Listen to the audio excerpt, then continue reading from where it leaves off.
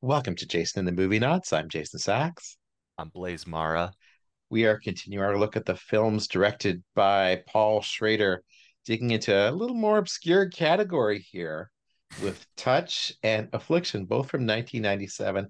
Although Affliction, James Coburn, who plays the dad in Affliction, won the supporting actor Oscar for the movie. Oh, he did. I thought his performance was really good. So yeah, So maybe not a super deep, pretty deep cuts, really. Pretty much forgotten movies from 25, 30 years ago. the Academy finally glancing at Paul Schrader like they do every once in a while. Just the occasional, like, oh, yes, he Oh, did do a hey. notable movie. Oh, this guy's making like the best American movies going on right now, huh? Oh, hmm. So What would you, blew my mind, apparently Affliction didn't get a wide release until like December 98, January 99, but like it was filmed in February 97 and shown at a film festival in August. That blows my mind. I I, was, I didn't know that. yeah, I have no further thoughts about that, but that's just like wow, Schrader the machine. So two movies released in the same year, or at least filmed in the same year. That's how he did it. Yeah, he's cranking them out. It's funny that these movies are both based on books, and we should say we both read the books and then watched the movies. I don't do that a lot, so I'm excited. I read Affliction and I listened to Touch and then I watched the movies. I But read them both. Yeah. yeah, but I promised that I my commentary won't be limited to just comparing, well, that's not in the book. Well, that's Oh, not in the movie. well, in both cases, it's like a whole different experience. Yeah, Okay, yeah. watching a movie versus reading a book. Yes, there are always going to be different experiences, but they're really different experiences, Hmm. Because especially Affliction, right? yeah, Affliction the book is a lot more detailed than Affliction the movie. And Affliction the movie is tough enough, you know? Oh my God, yeah. I was actually reading Affliction while I was on vacation, Oh, because we were on vacation about the last few weeks, and I was like, I got to read this book. But it's like this crazy thing to be reading this book while we're like wandering around Ireland. So we're looking at these sheep and seeing these beautiful views, and I'm stuck in this cold, wintry desolation with wow. this cold, wintry, desolate family. It was an interesting, like whipsaw. Man, uh, we could have scheduled that better to have you reading that book on your vacation. Oh my God. Like you're on vacation abroad, you're supposed to be like enjoying yourself, and then back at the hotel room each night you crack open Affliction and you're reading about this dude who's like stuck, you know? Could have planned it better too, because I also watched Twin Peaks: The Return during the vacation. Oh, maybe that sounds like something I would do. Like I can't have too much fun. I have to drag myself back down. Well, in that case, it's like all my friends love Twin Peaks: The Return. I'm Uh, behind the times. I got to watch this thing already. I at least got to watch the A bomb episode. mm, Um, and like, okay, I've got 17 hours or whatever to devote to it. I'm just gonna do it. Then I realized, like, partway through, like, I'm so interested. I got to figure out what happened, especially to Cooper and this stupid Vegas plot line. Uh, but like, I'm trapped. I have to watch it, but I don't want to because it's also desolate and painful. mm. But it's Lynch, and I love Lynch. Anyway, we're not talking about Lynch today. We're Uh, talking about the do you other think man who created these awful landscape through his characters. although Touch is different for Paul Schrader, I was gonna say both based on novels, but Touch is a novel that I would not expect Paul Schrader to uh, touch. I didn't think of a better word fast enough. Whereas Affliction feels like tailor-made for Schrader. Like that is a Schrader book, if ever there was one. It's such a Schrader story. It's a Yeah. total lonely man fighting against society. I was excited um to see Touch turned into a movie because I have family, in Detroit, as we discussed in the blue collar episode. So I was Right. excited to see Detroit in again. But of course, because Schrader's working with less and less money at this point in his career, instead of Detroit in the 70s, for the movie we get Los Angeles in the 90s, which made me roll my eyes. But oh well, it's perfectly cast. Besides Christopher Walken, I've got to say, perfectly cast. Skeet Ulrich and Bridget Fonda, and Hmm. especially Tom Arnold as this like very wonkish, uh, sort of like conservative activist Catholic. Perfect. I wish they'd pulled more of that character forward from the novel because he is such an asshole in the novel, but he has Yeah, motivations, right? He believes he's right. He is actually the Schrader lonely man. I guess so. Yeah, actually, I didn't make that connection, but you're totally right. I stole it from someone on Letterboxd, to be fair. Ah, Because they were saying I like this movie, and Tom Arnold is the funny version of the Schrader Lonely Man. So he's this like religious crusader who believes the church should get back to preaching in Latin, and he mm, takes all means necessary to do so, including getting arrested and protesting at funerals and outrageous crap like that. Only yeah. a little bit of which we get in the movie. Yeah, only a little bit. The book goes like deeper into his, thoughts and also his like perversions. Like when he's rifling through Lynn's apartment and like finds her underwear, or Uh-huh. like reads the instructions on a box of tampons because that's exciting to him. Oh my God. Uh, so we should say quickly the plot of this film is because it's super important. Skeet Ulrich plays a man named Juvenal who has the ability to kind of faith heal people, Hmm. touch them and heal their cancers or their injuries. Bridget Fonda is a record gadfly, I'm not sure what you'd call her, who becomes kind of she falls in love with him, and it's basically about their relationship. But the movie should move ahead really crisp and in this bright, colorful palette and have all this energy, and just doesn't. I agree. Yeah, I was expecting the movie to be a bit more. It feels kind of like jaunty and like goofy, where I was expecting it to feel more sleazy, you know? Uh, but it's not jaunty enough either. It doesn't sell you on the jauntiness to me. Well, It's speaking just of like, this, you go. well, I just want to call out one more thing for anyone who hasn't seen it. The music is by Dave Grohl. That's what I was gonna interrupt you to mention. Well, then Yeah, go on. all these weird all these like interesting I keep bringing up these interesting musical collaborations. Dave Grohl, ex-Nirvana, he had just formed Foo Fighters doing this movie, which is very interesting. Although I gotta say Dave Grohl's like guitar-based soundtrack for Touch, uh, not as good as Michael Bean's guitar-based soundtrack for Light Sleeper, and not as Mhm. good as let me bring up his name. Forgot his name. Michael Brooks guitar-based soundtrack for Affliction either. Dave Grohl's music is like if Paul Schrader was going, this is Paul Schrader trying to do a comedy, right? Sort of like Witch Hunt. Mhm. I feel like Witch Hunt like fully leans in where Touch pulls back a little bit. And then does so in a way that just doesn't really work. It's not crazy enough to be funny, but Right. it's not serious enough to really work on a serious level too. It's in this weird in between state, right? And the core idea is so interesting, Mm-hmm. right? This handsome guy comes back. He's innocent because he's studied in the Amazon rainforest, apparently. Mm.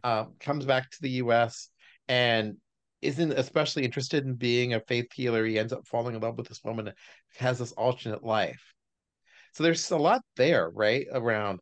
and then he becomes famous in the newspapers, which is another weird thing.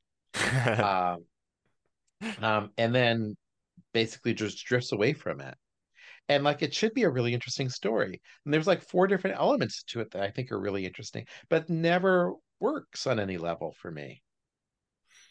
Hmm. I'll I'll press you about those things that interested you about the story. What I'll say about the plot is it was interesting to me that it's kind of a media circus kind of story, like facing the Hmm. crowd, that kind of thing. Although Touch is slightly it almost takes place like slightly before the point where something like a face in the crowd starts or like Ace in the Hole would start, you know? It's kind of like Tom Arnold's character Murray knowing being aware of this guy Juvenile and like um getting his best foot forward, like how am I going to like make a splash with this Juvenile guy? He's a stigmatist, the first in like 10 years, you know, and that's a big deal for Catholics. And he's obsessed with like, he writes these pamphlets and passes them out during mass, these pamphlets about like why has God flown Vatican II, you know? Uh-huh. So he's kind of like leading up to the media circus that he wants to create to get people to his kind of a regressive idea of what Catholics ought to be doing. So it's like the pre-media circus is most of the story, and then the climax is like the media circus happening.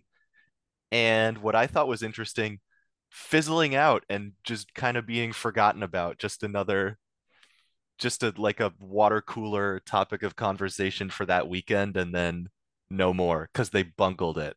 Or Murray Just would another say they bungled wacky, it. yeah, just another wacky kind of thing that crosses the news.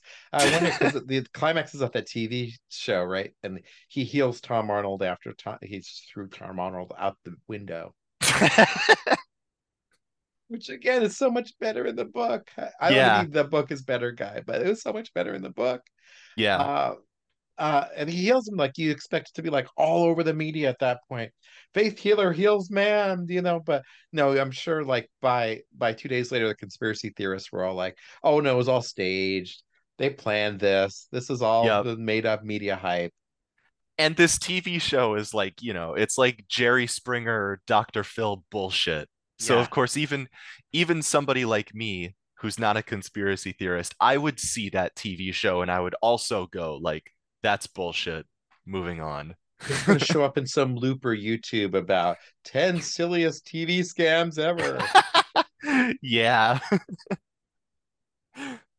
But also, like Schrader is no Billy Wilder, right? You're talking about Ace in the Hole. Ace in the Hole is a amazing movie. It's Yeah. a 4.5, 5-star movie, right? Because like it gets so much into the media exploitation, and you get a sense of like why the media does the things in a weird way. Like Tom Arnold is so over the top, and then weirdly, like Janine Garofalo is so quiet in this movie Yeah. I thought so that too. like it doesn't really pay off, and she's way too quiet. Like she's such a great personality, usually. And it's so weird that we've been talking about this for a little while now and we're not even talking about Christopher Walken. Isn't that usually the first guy you talk about? So you mentioned you didn't like Christopher. You thought everyone was well cast except for Christopher Walken. I was kind of casting the movie in my head. And the movie's perfectly cast except I was envisioning William H. Macy to play the Bill Hill character personally. Oh, yeah, I think that's a lot better. Christopher Walken, he's like, this is around the like Sleepy Hollow era of Christopher Walken, so he's like leaning into it. He knows Mhm. that the reason he gets on SNL is because of the funny way he talks, and he's leaning into it. Where like, we last saw him in The Comfort of Strangers, where he's doing an Italian accent and playing kind of a different character, Um, but here in Touch, Christopher Walken's like doing the Christopher Walken thing, which is Bill Hill, his character is like a shyster. Is that the correct Not use of that word? he's also not shyster enough. You have to wait Yeah. for those. He's like, I want him to be more over the top, more walk-in. I want to play more of that kind of verbal kind of sparring thing he does, and this clever tone of voice, and this like manipulation he does so well in so many of its other movies, you know? It's like, he plays this kind of not reformed, his former preacher who goes into a different business because and then he sees Juvenile as his path back to preacherhood, but you never get a sense like he has this inside him somehow, or he doesn't have he's not carrying the true walk and energy I wanted to have. Yeah. Like I I wanted keep the coming Bill back Hill to the same character. thing, don't I? I keep coming back to saying I wanted more energy in this movie. More energy. Yeah. He should have Schrader should have leaned into the idea that he's making a comedy like he did in Witch Hunt. And Witch Hunt is such a corny movie, but Right. like deliciously corny and cheesy. Where Touch is just mild in comparison. There's a couple little moments where they're cut scene to scene. Though there's a scene where they play up Grohl's guitar and it cuts and got these little 5-second scenes there as you see little snippets of things. I'm like, oh, this movie's picking up. I want to see boom, boom, boom kind of thing. And then he Ah, lingers so long in these dialogue scenes and nothing really pays off. I mean, the movie starts uh, with Juvenile coming into the house of some friends and he cures this woman of her blindness, but it's so talky. It's yeah. like I wanted it to be more manic. Like the book's more manic. It's more cutting. It's got this verve to it, you know? Yeah. Yeah.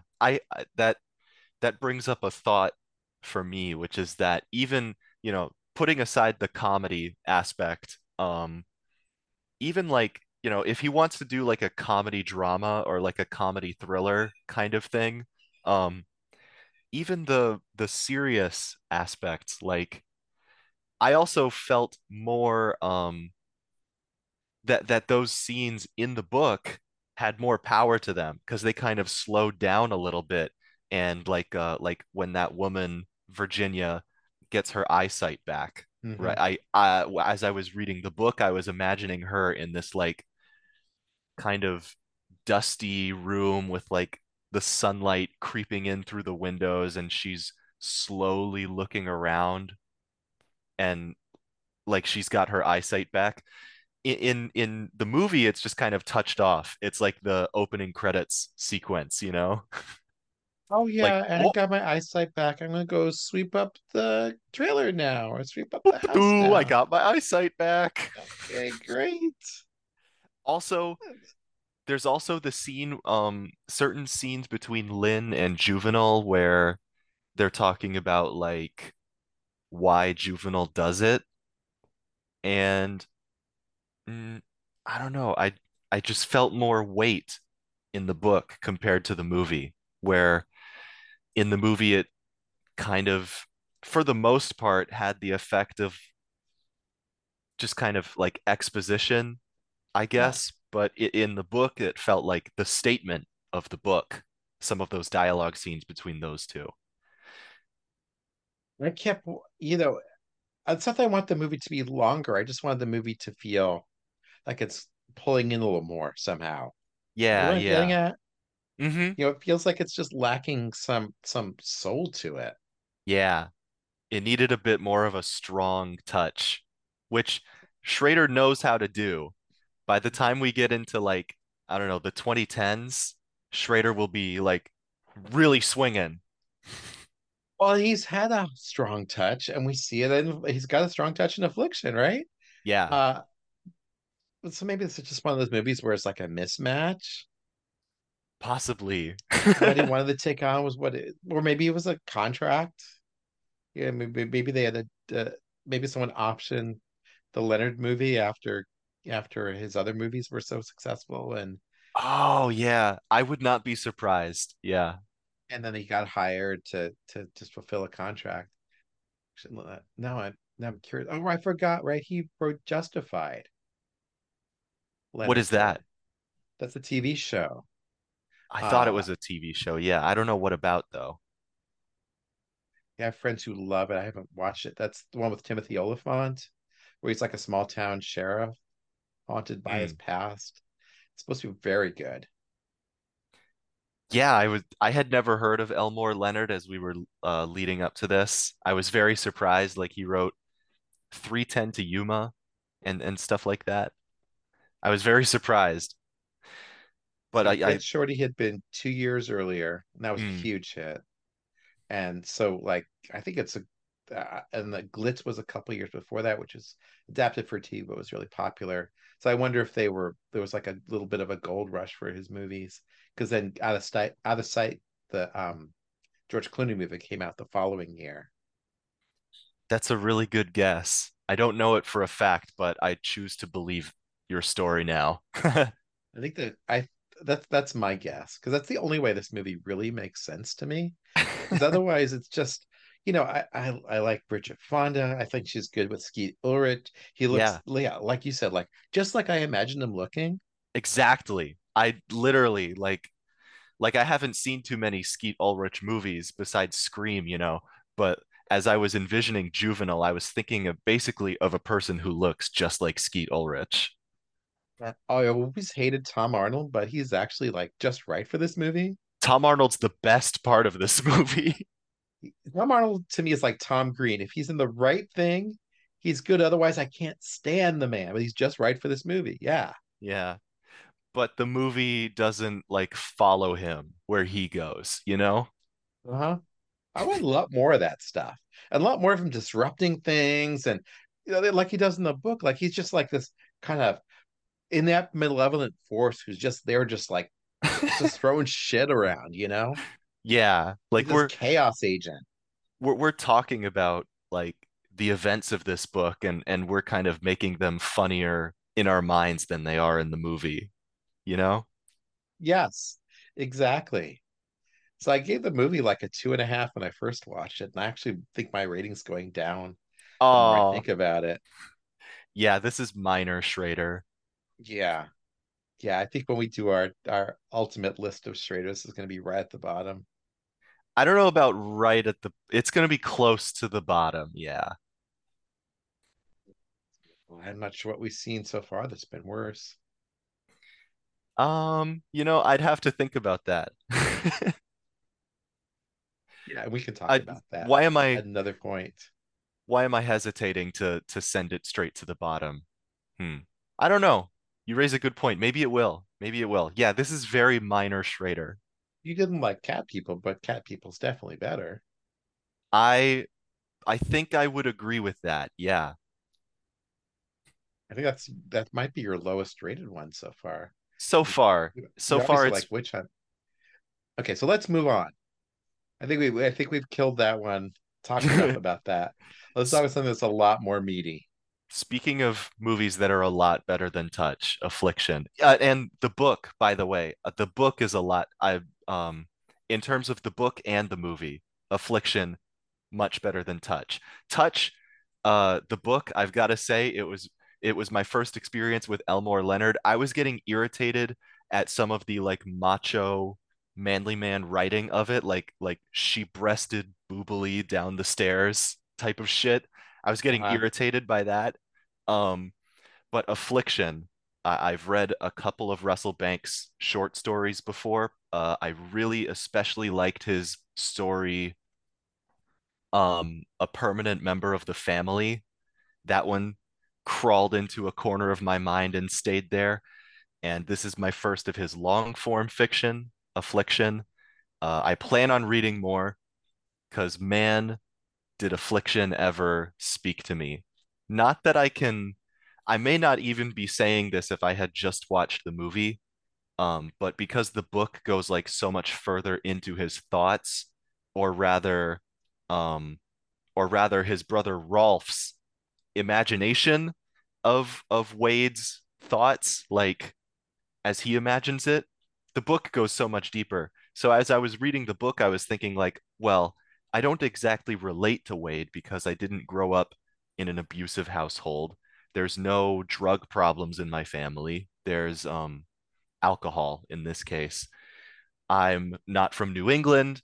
I'm not middle-aged. I'm not divorced. I don't have a kid. all this kind of thing.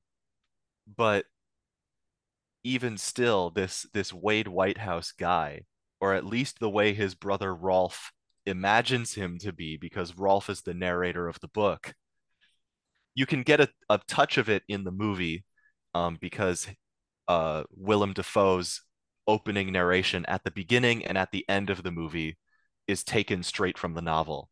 And especially the final one, the one at the end, you can hear the way that Rolf kind of takes the story of his brother and uh and puts it in this lineage of like men all throughout history who do the thing that everybody knows about men, which is that men bottle their feelings until they reach an exploding point because we're not taught how to actually deal with our feelings in a healthy way. And we're just supposed to be like, no, we don't have those. Hmm. Those are for wimps, those Hmm. feelings. And instead, we'll just drink ourselves to death and just abuse others because we can't let those feelings go. Oh my God. The I hope it's I hope it's I don't think I'm in that mindset anymore. I hope it. Well, my dad wasn't in that mindset either, though. Mhm. So I think that makes a big difference. I'm It's scared really of just. that. I think calling this affliction is such a great approach to it because it is like this male affliction that so many people carry inside them, where Hmm. you just carry this inherited disease of anger and outsider feelings and hatred of the world that you're stuck in, We're but talking this we're impotence at the same time. impotence. Yeah, there are many scenes in Affliction where both Wade and his father Glenn are made to look really pathetic in a way that's almost funny, were it not so sad. And by reflection, Rolf is too. How is Especially, Rolf pathetic? well, I think Rolf is dwelling on the life of his family, which he thinks is more interesting than his own life. Then I think Banks makes a lot of points about how Rolf is all alone. He's sitting, he's created this kind of very kind of life apart from everything else. He teaches at Boston U, but he's not married. He has no family of his own. He just has his students. So like I think Banks in some ways is saying uh Rolf is obsessing over his brother because in some ways his brother had a life he could have had, but he also because his brother is actually someone who actually did things as Hmm. opposed to living in the mind. And there's this mind body kind of dichotomy there too, right? Where uh Wade is all about the physical. Everything about Wade is physical, which I think Nick Nolte handles really well in the movie. Yeah, Um, but Rolf, and I think Willem Dafoe also does it very well in the movie, is much more intellectual. He's detached. He's yeah. like a bit back. So Wade is always leaning forward, and Rolf is always leaning back. I hadn't thought And they're about it that way and they're before, but both yeah, reactions to the father's way of treating the whole family. two opposite reactions. Like Yeah, Rolf, Rolf pointedly refuses to drink alcohol. He's like, I don't drink. and It's like a moral thing for him because he's consciously avoiding, becoming his dad, where Wade, I guess, thinks like he's just tougher than his dad and he can handle it. right, he's the one who can consume the booze and have it not affect him. But then, the sadness of it is that Margie sees it affecting him as Sissy Spacek, who plays the Mm. girlfriend, so to speak, fiance, whatever, however you want to put it. And Rebound. she starts to see the relation, him becoming his dad as they go. Yeah. And that's such a scary thing to me. And I think there's a poster that has a blurb like Wade Whitehouse is deathly afraid of becoming just like his father. Affliction. That's the Wow, movie. that is awesome. Uh, I should say one of the other things I liked about Banks's book is he puts you in the minds of other characters too. Hmm. And the little bits we see inside Margie's head really explain so much. Hmm. Where he talks about how she felt rootless too, and she just wanted someone to glom onto, someone to be part of, a relationship to be in. And she grabs onto Wade because she can see the good side of him. Because in the movie we see him, he's mostly a toxic picture of toxic masculinity. Yep. And so, there's times when I really wonder what she sees in him. There's a couple scenes like when they're in the bed together talking, where you can see they do have like this loving relationship. But even in the first scene when he comes up and she's working in the cafe and she's like all sweet to him and he's really cold, I don't buy that relationship at that point. Hmm. It's like she's jumping too fast into this thing that seems really toxic. But the book talks about how she has few choices and how she's feeling, alone as a middle-aged woman, how she just wants to have some amount of security in her middle-aged years, getting into her senior years, and how Wade's at least the best port in a storm, sort of thing. Hmm. And I liked how Banks gets you in her head. And I don't feel like Schrader's able to do that in the same way. She's just like kind of there as an accessory. Yeah, like I thought like I was saying, I wouldn't have had these deep thoughts that are coming out because I read the book. Maybe if I had just watched the movie, I would not have so much to say. Because yeah, like you get a lot less of Wade's mind in the movie, and especially Margie's mind, like you said. And yeah, like what you're saying about the book, the reason that Margie and Wade, like in the book, it's very clear to me that they both keep a distance from each other. It's Mhm. kind of like what I used to say when I was 15 and I had never been on a date. I said, "Fuck love. I don't need it. Right. I don't need it, you know. I'll keep everybody at arm's length." But now, like now that they're both middle-aged and they've been hurt and they have life experience, they are like back to that. They're like, "No, I'm not falling in love. We just hook up and we lean on each other sometimes, but we're not in love." In the movie, it kind of feels like perfunctory, their relationship, like of course they would just have someone because most people do. It's not as deep in the movie. She feels more attached to him in the movie too. True. Yeah. Where like in the book they feel like she feels like she's like basic they're kind of using each other in a way, like you're saying. Hmm. Really, I Yeah. mean, a lot of second marriages are like that, I guess, where they've had the love, now they want to have someone who they can just be reasonably happy with and have a decent life, and But not feel then, alone for the rest of their life. but what if like, so that's one way to look at a second marriage, and I've never thought about this before in my life, but maybe somebody who doesn't come from Wade's little town, maybe if you have a lot of options and you're in a Yeah. second marriage, it could be because like the second marriage may be even better than the first marriage because like you're both I guess in my mind I was thinking that both of these people are both in their second marriage. So if that's the case, maybe these two people think like we're both more mature for having gone through one marriage. Now we really know how it's done and what not to do, and we're more mature, right? That could be like the optimistic way to think of a second marriage, but nobody, nobody in this story is in that kind of a mindset. Not even Rolf, not even anybody who's moved out of New Hampshire, Hmm. like their sister, you know? Jesus freak. Yeah, right.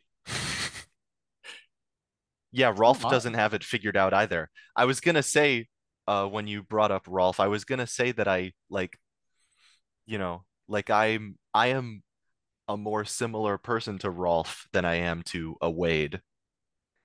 But I work with guys who are like Wade, and I'm more like Rolf. And yeah, that just it really makes me think. Yeah. I work with a lot of Rolfs, and You I would say do? yeah, I work in computer science, so Okay, I work yeah. with thinkers Yeah. and theoretical thinkers, people who go far beyond that. But a lot of them have like second lives. It's really interesting, where like they, whatever it might be, poly relationships, or their obsessive hobbies, or um, like I work with one guy who's in his 50s and he's a triathlete, Hmm. because you need this other side of you to do things, to take in the world. Like Yeah, yeah. I like to do CrossFit, although I haven't lost any weight doing it, because you got to get yourself out of that mind, right? That's part of Wade's problem too. Is like he can't get himself out of his own head. Like he drinks in part to like escape his own world, but it just makes it worse. Wade is Mhm. just trapped, right? And that's why he gets so obsessed with this alleged murder, which I love that we never really get resolved in either the book or the movie. I love that too. It's like the way that it's written, both this is a success of the movie. In both the book and the movie, you feel like you can understand why Wade would think about Evan Twombly's accidental shooting. Um, in the book, you're even led to believe, like for a fact, that Jack Hewitt shot him for a while, for most of the book.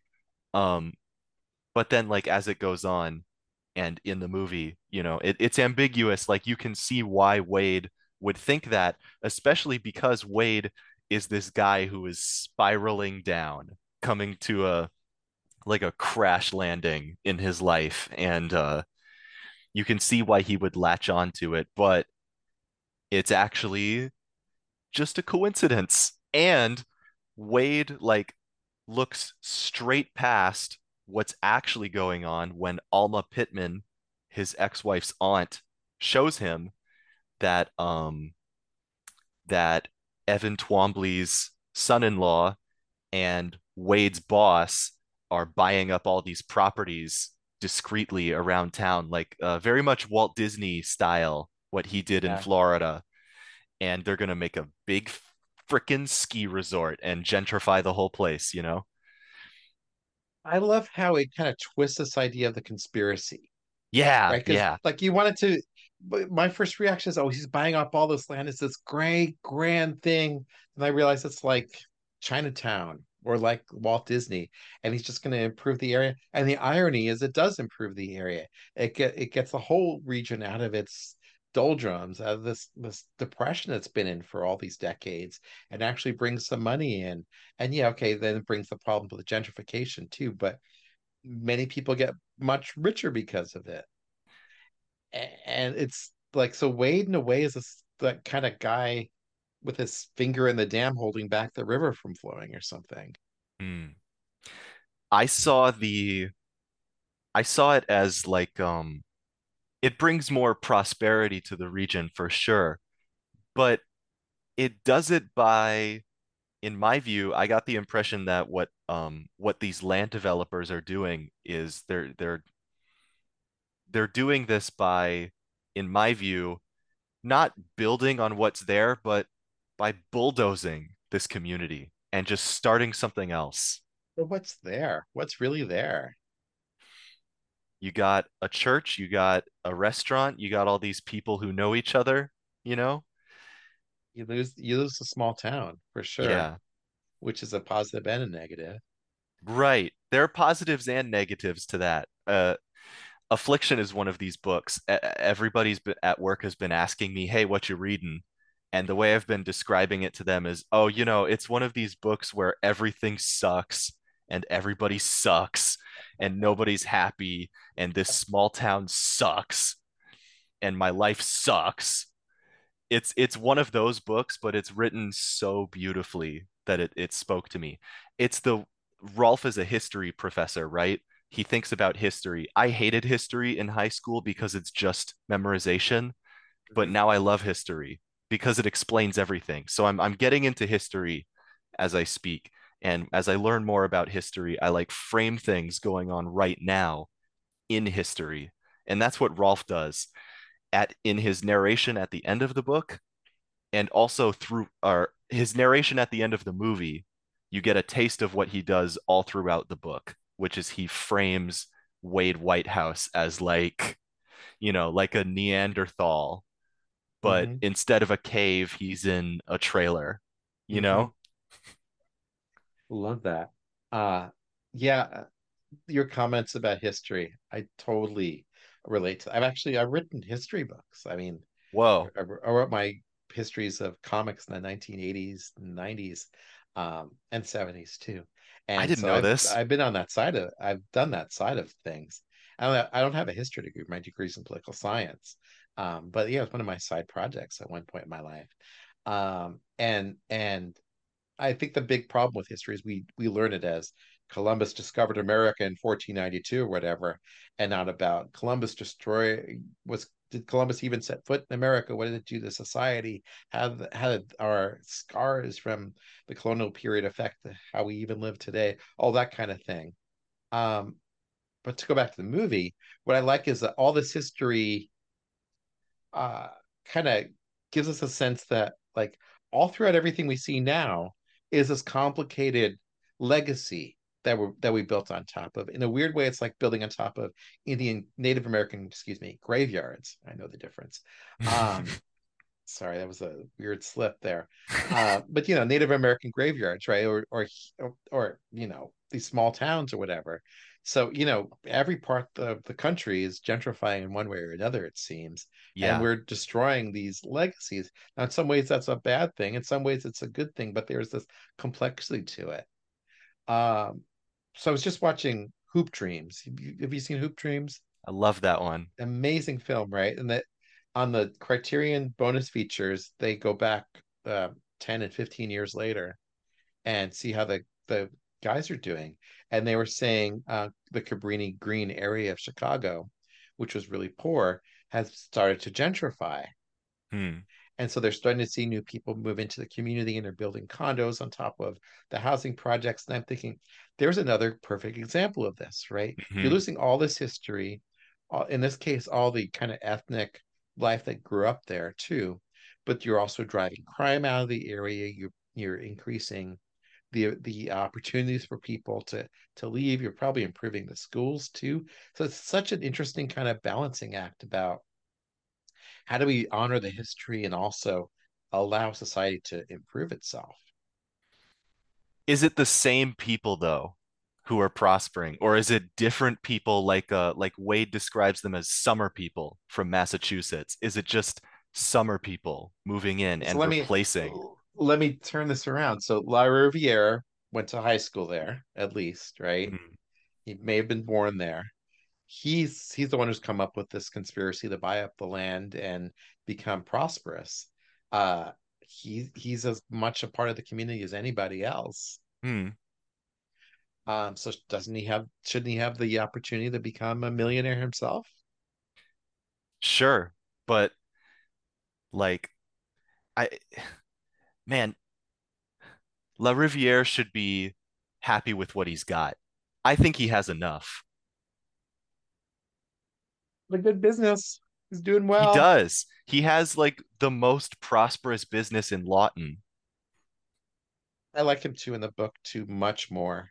You just get the sense of like the whole bit of in the book about how he's all obsessed with cleanliness and how he wants to keep everything just right and he wants to keep his trucks polished and everything.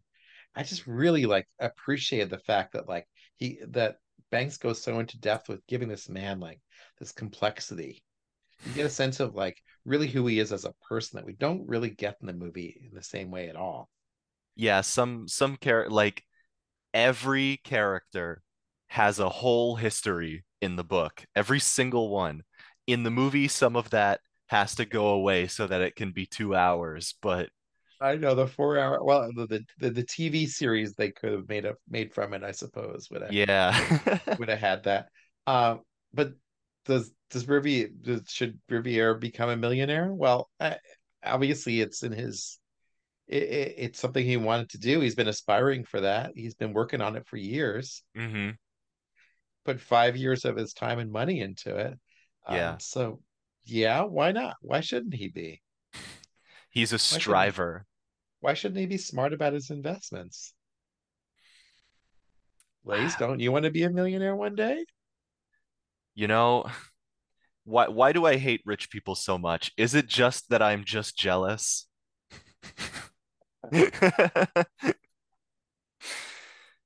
Or to put it another way, when you're 50, wouldn't you want to have like $1 million in your 401k? Oh my God. If I'm 50 years old and I'm still living the way I live right now, yeah, I'll be pissed.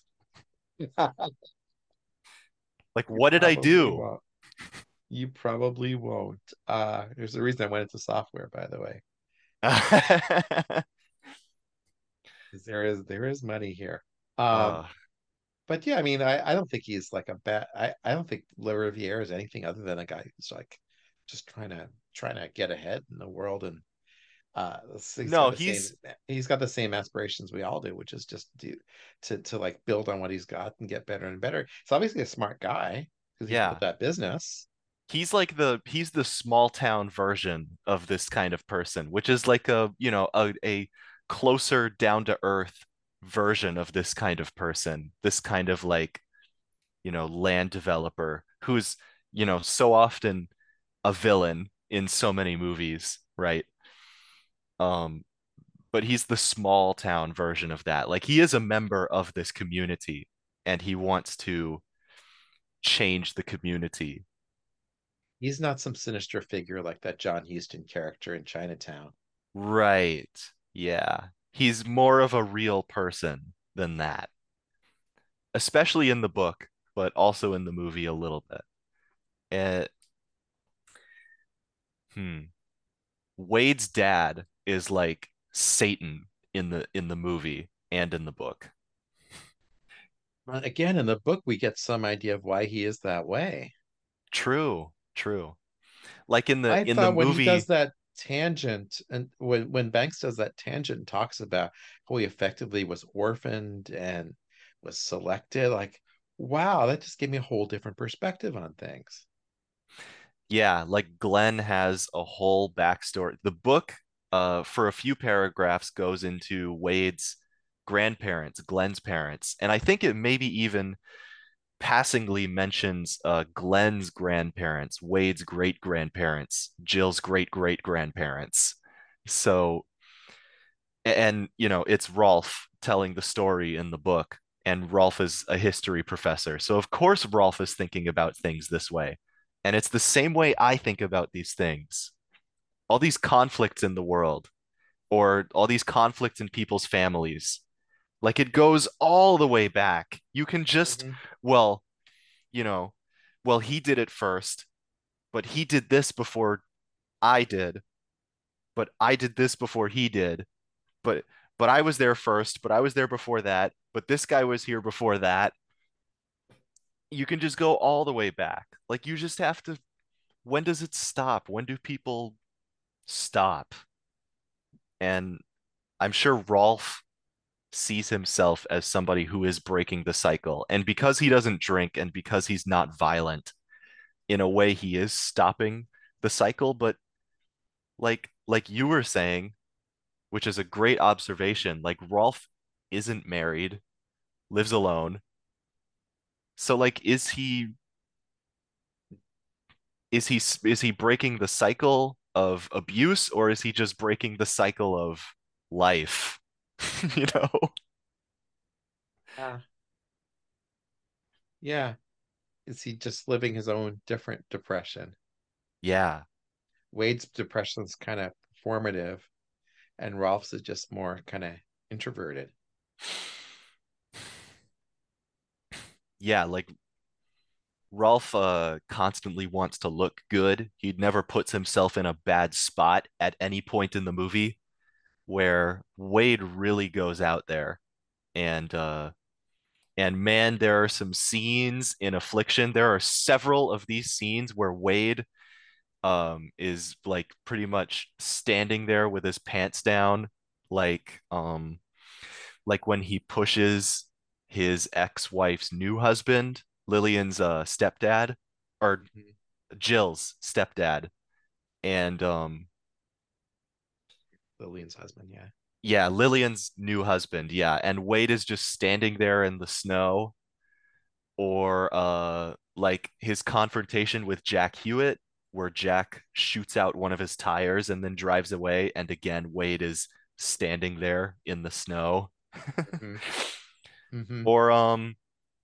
Or when Wade gets really pissed off at Mel Gordon and tries to give him a speeding ticket, like a moving violation, and Mel Gordon, because he's this rich out of stater, like, don't you know who I am kind of person, he takes the moving violation, pushes it back into Wade's chest, and basically says, like, you can stuff that moving violation, and closes the door. And again, Uh, Wade is standing there in the snow. And it's so Nick Nolte is great in this movie. Nick Nolte isn't should have he? won an Oscar. Isn't he? He's the this like pathetic expression in on his face and in his body language. Just a man who is trying to assert himself, and the world around him is saying, "No, you stay down." He's uh he's like he is the lonely man. Yeah. He's the man Uh-huh. who has like all this soul inside of himself and he just can't escape it, who he is. He wants to be better, but in this case he has no idea how to be better. And like at least Mishima had some like tradition he wanted to tie himself to. Yeah, yeah. I was also thinking about Mishima a little bit as I was watching this one. Yeah. It's like, and Mishima totally sees himself as part of a lineage, obviously, the lineage of the samurai, right? Right. Wade doesn't really think of himself. Wade doesn't have the mind that Rolf does. Rolf is doing all of this thinking on Wade's behalf, and Wade is just trying to survive, He's just like he's and he resorts to revenge at the end. Hmm. There's just no other, he can't think of anything else. It's just the the It's all revenge and he can't think about anyone else's feelings. I mean, the way he treats his daughter is just fucking appalling. it's pathetic. Like he forgets, you know.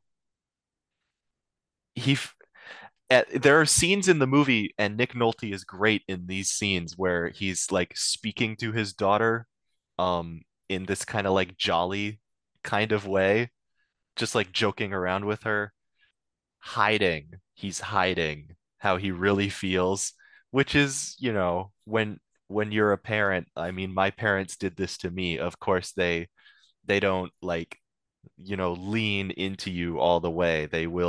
Your parents will hold back when addressing you. But then during those moments where Wade forgets, like when he grabs Nick's um Nick's shirt collar right in front of his daughter, Hmm. or when he hits his daughter that one time at the near the very end, which is pretty Yeah. much the last straw, when I think he's at that point he's already decided that shit's gonna go down. He's doing the Travis Bickle thing, but Yeah. like that is the moment where, like, he's pushing he's pushing his life over the cliff, and when he hits his daughter and she rides away with Margie just to be away from him, that is when, you know, his life fall starts the fall to the pit.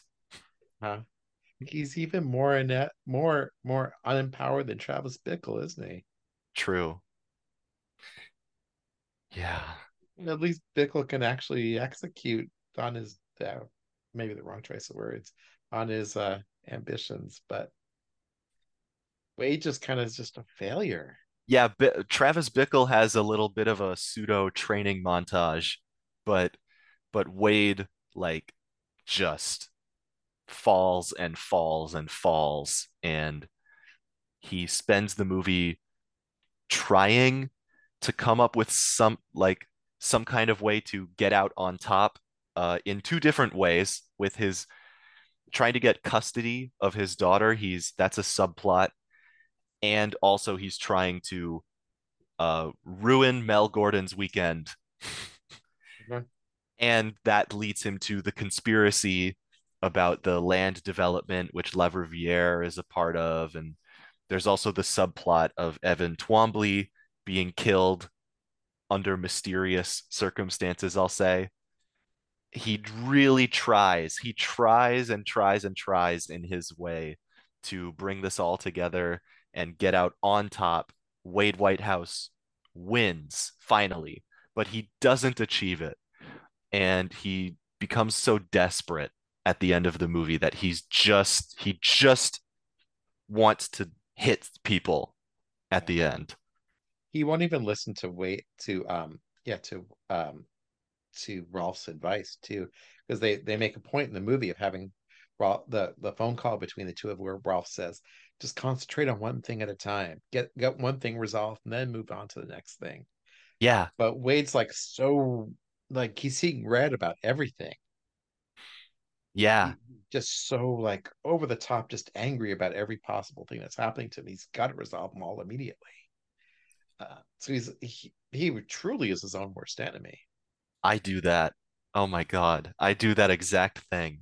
I look at all the problems in my life and feel like, how am I ever going to climb on top of this whole pile of crap I have to deal with? When the reality, like Rolf says, is you have to do it one at a time, you know? Like, You're not gonna pay off all your debts in one day. Got to pay them mm, off one at a time. If you want to yeah, get on top of it, right? But yeah, this impulse. Oh no, no, I gotta kill them all. Gotta pay yeah. my student loans into my credit card. Gotta pay it off, pay all of it off immediately. Yeah, right? But you can't. It You would be can't. so nice if you could. It would be so much better if you could, but you have to settle for something that's just a bit crappier than that. And that's the thing. It's like Wade could have settled. Things could have been He could okay. have. He could have. His own bullshit that got in his own way. Could have had a decent enough life with Margie. He could have Hmm. had a decent life taking care of his dad. Kind of a sad, pathetic life, horrible life, but he could have had a life with him. Although the Mm. dad was like such a spitting kind of nasty, I don't know, bronco or something that Yeah. he couldn't really be tamed.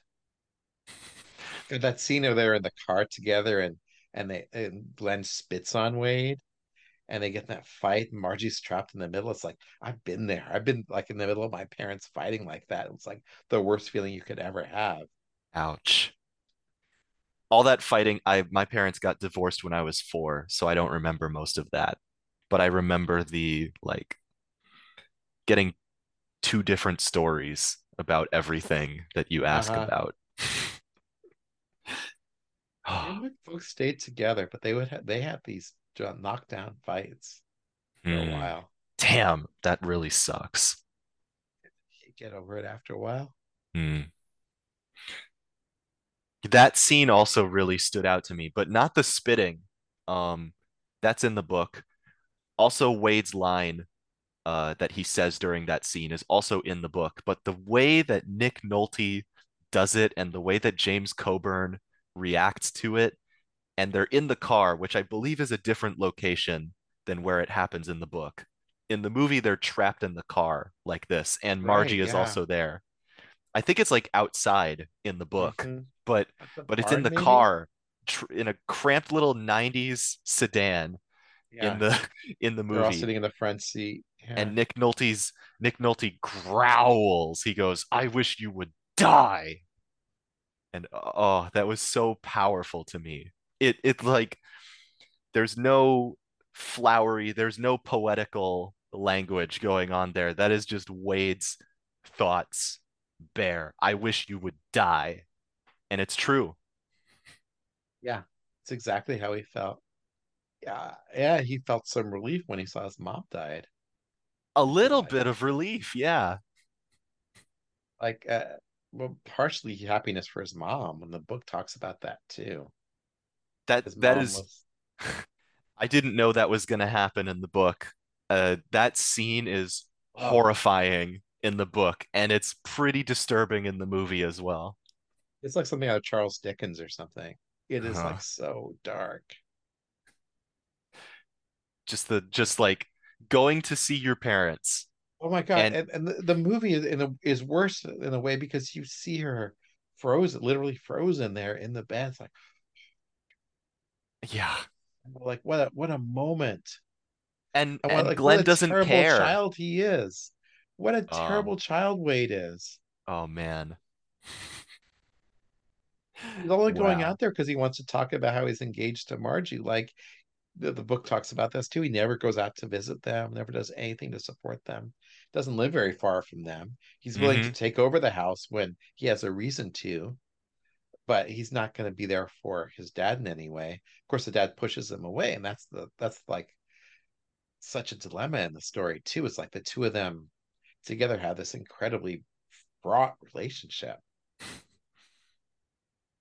And Glenn is pathetic too. Anybody who feels so feckless in their life that they have to assert themselves in this macho way over their children is a wuss. Yeah. Glenn is the real wimp. Yeah, Glenn is a real wimp, but did Glenn know any better?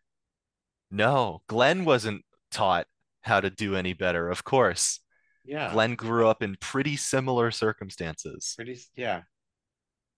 He fought in the war too, if I remember. He talks about that a little bit. Do I not I'm remembering something else? I don't But he's remember the right that. age to have fought in at least. Well, so he's like 60 some in the movie, maybe 70 in the movie. So saying he's 70 in the movie, start subtracting. So the movie came out in 93 or 90, 97. He's about that age to have fought in, well, his two sons fought and died in Vietnam. Vietnam, right? So yeah, he could have been a World War II vet. Mm. He's also carrying the pain of his sons dying in Vietnam. Hmm. Yeah, that's just totally glanced over. Yeah, two more sons. They died in Vietnam. Whatever. And then these two sons just were the ones who survived. And one's a drunk and one's a wimp. And uh, this is what I'm stuck with. I'm not stuck with these boys who, in the book, he also has kind of like a altar for them, right? He's got their pictures up and the Mm. medals, if I remember right. Mm. And these kids are like the ones he's stuck with. Yeah. Or It's if the other two kids had come back from Vietnam, they wouldn't just as fucked up as these guys are, I think. But I would probably be proud of my kids if they were like Wade and Rolf. I would love them. I wouldn't say the things that Glenn says to them. Blaze, you're not Glenn. I'm just You're built actually different. you're just built different. I mean, But then yeah. my childhood was a lot better than Glenn's. And as a result, my childhood was a lot better than Wade's or Rolf's or Lena's. Mm-hmm. And I think that's why it's the affliction. It's this affliction of the legacy of pain and just being neglected. Mm. I mean, in a way, like when Glenn, not Glenn, excuse me, when Wade lights the car on fire and we see that black smoke all coming out, it's almost like a purging kind of thing. Like, I'm going to destroy this legacy forever. For fans of Andrei Tarkovsky, they would really like that scene. Yes, good point. That was such a powerful image of Wade sitting in like his dad's kitchen, just drinking some booze while the barn, and it's for real, this is a 90s movie. So out there in the yard, outside the window, the the barn and his dad's truck is burning while Wade just sits there drinking, and he sits there for a long time while Rolf delivers the narration.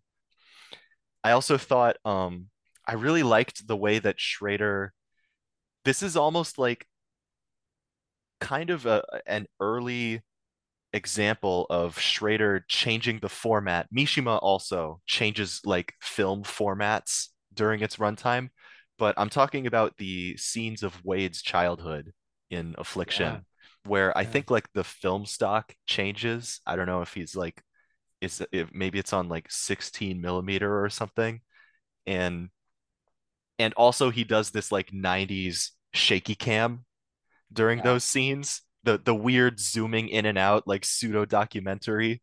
Uh-huh. It's very kind of early born movies kind of. Yes, yeah. It's like that. Uh, so Mishima also changes formats like that. But Affliction, the way that Wade's childhood looks worse than the rest of the movie because of its different filming technique. I was thinking of certain parts in the card counter, certain parts of autofocus, certain parts of a very brief moment right at the end of Master Gardener where Schrader just kind of gets weird with it. And because it's Yeah. so How about weird, because the filmmaking is kind of like shaky, rocky during these parts where Schrader breaks his usual style, um, it it tends to have this you, you would be forgiven. I would forgive you if you had if I showed this movie to my friends, I would forgive them if they had this visceral reaction of like like chuckling, like oh the filmmaking all of a sudden got like a little bit crappier during these right? parts. Right. And I would forgive them for thinking that if I showed them autofocus or the card counter or Master Gardener. But like Schrader, I see he keeps doing this from this point forward in his career. He does Interesting. this. Okay. You're gonna see that big time in autofocus. I'm looking forward to autofocus. I'm very curious about that. Hmm.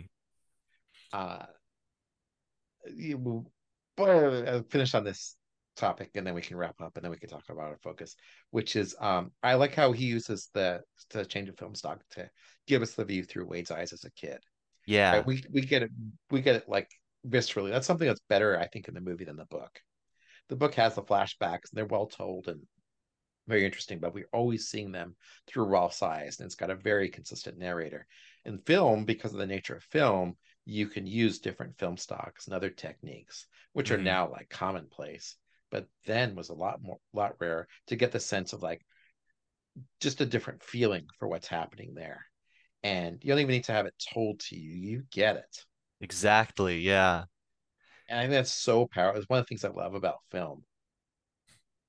Yeah, like I was talking about it in a nerdish way, like, ooh, he does this again further in his career, but you're explaining the reason why he did it, which is the important part.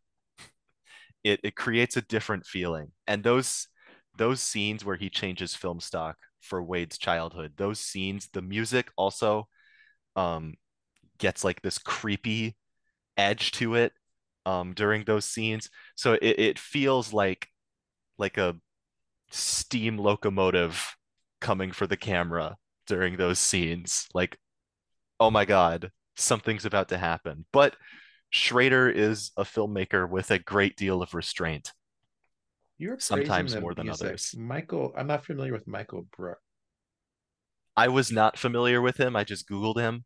But Michael Brooks, he's a Canadian and he makes like guitar music. He collaborates with like musicians from different parts of the world, making like world music. Um, he invented a guitar that is able to like feedback on itself, so you have like you can hold a note infinitely. Wow. And U2, their song "With or Without You" uses that guitar. Oh, Yeah, okay. I know exactly what you're talking about. yeah. Uh-huh. So very interesting musicians again that Schrader's working with. Ah, ah, And it all adds up to the important part, yeah, like you were saying, which is the story. This we've been talking about it for a while now, just like it's so vivid in my mind. And it particularly because I read the book, it's so vivid and I'm I convinced my library to carry the book. They got it just for me. So if you ever come down to my neck of the woods and you see a copy of Affliction in the library, you're welcome. And I'm gonna buy my own copy of this book for myself. It touched me so much. Where Touch did It's not, ironically. all right. Yeah, the touch was just this kind of almost nothing kind of story. And reading the It was book too, pulp. like it's pulp and well, that was an early Leonard book too. Like he makes a point in the intro of talking about like its second or third book. He had trouble selling it. Hmm. I mean, by two or three books after that, he had a publisher who was giving him good advances. This was like basically a book he wrote on spec to try and launch his career. So, it's not well thought through and just doesn't work in the same way some of his later stuff does. So, it's Hmm. fine. Affliction is a tough ass read and a Yeah. tough ass watch. And, It's and man. like you could admire Mishima for its artistry. You could admire Patty Hearst for like how complicated her story is. But I'm not sure like this is a tough ass watch. I'll just come back to that and read. That reminds me of something I wanted to say, which is um like if you watch Blue Collar, you get like the genre thrills. Or I was gonna say hardcore. Hardcore is similar. At least it takes place in a similar part of the world, the northern US. All that snow. This movie was shot in Quebec. I Right. have never seen so much snow in my life ever. Just crazy. I'm so glad this movie was not shot in California, you know? Like, wow. That Yeah, you're so incredible, right. Yeah. incredible some of the images in this movie. But besides that, like you watch hardcore and you get these like these sleazy genre thrills. You get George C. Scott like screaming at people, which I love. Yeah. Um, you watch Mishima, and the craftsmanship is so beautiful, and it's a great movie, one of my favorite movies ever. It speaks to me so much. As I was saying during that episode, it's a portrait of a guy who has depression in my eyes. It's very powerful to me, but also you can just watch that movie to appreciate the craftsmanship and not really get what it's going for. You can watch Light Sleeper to get your neo noir hit, but Affliction is a drama. There are no genre thrills. It's almost like Schrader taking this kind of story and not mixing it with anything else. Hard. It's the heavy stuff. It's that straight shot of whiskey. Yeah. I've never even heard of Forever Mind. So I'm curious about that. Have you seen it? You know anything about it? No, I don't know anything about it, but I'm super excited because it was shot in St. Petersburg, Florida. Represent. I might be going there tonight, Nice. coincidentally. All So right. I look forward. I look forward to seeing Forever Mine. Two extremes. Affliction to Forever Mine. He's shooting in Quebec and then in Florida. And I'm so excited to see how Schrader films not just Florida, but my part of Florida. Joe Fiennes, the late Ray Liotta, Gretchen Mol, Forever Mine. And I don't know Interesting anything about the cast. plot either. I love going into movies like with that. The I best. don't know, I don't even want to know anything about a movie. Usually I don't even want to know who the actors are. I shouldn't have told you that it's in Florida, but I'm so What excited. What's he gonna film? What's he gonna film? Is he gonna what's it gonna film be? at the taco bus? What's he gonna film? So I look forward to that. And next time we're also talking about autofocus, correct? Yes, we are. Story I, of Bob Crane. I've seen autofocus. Autofocus is good.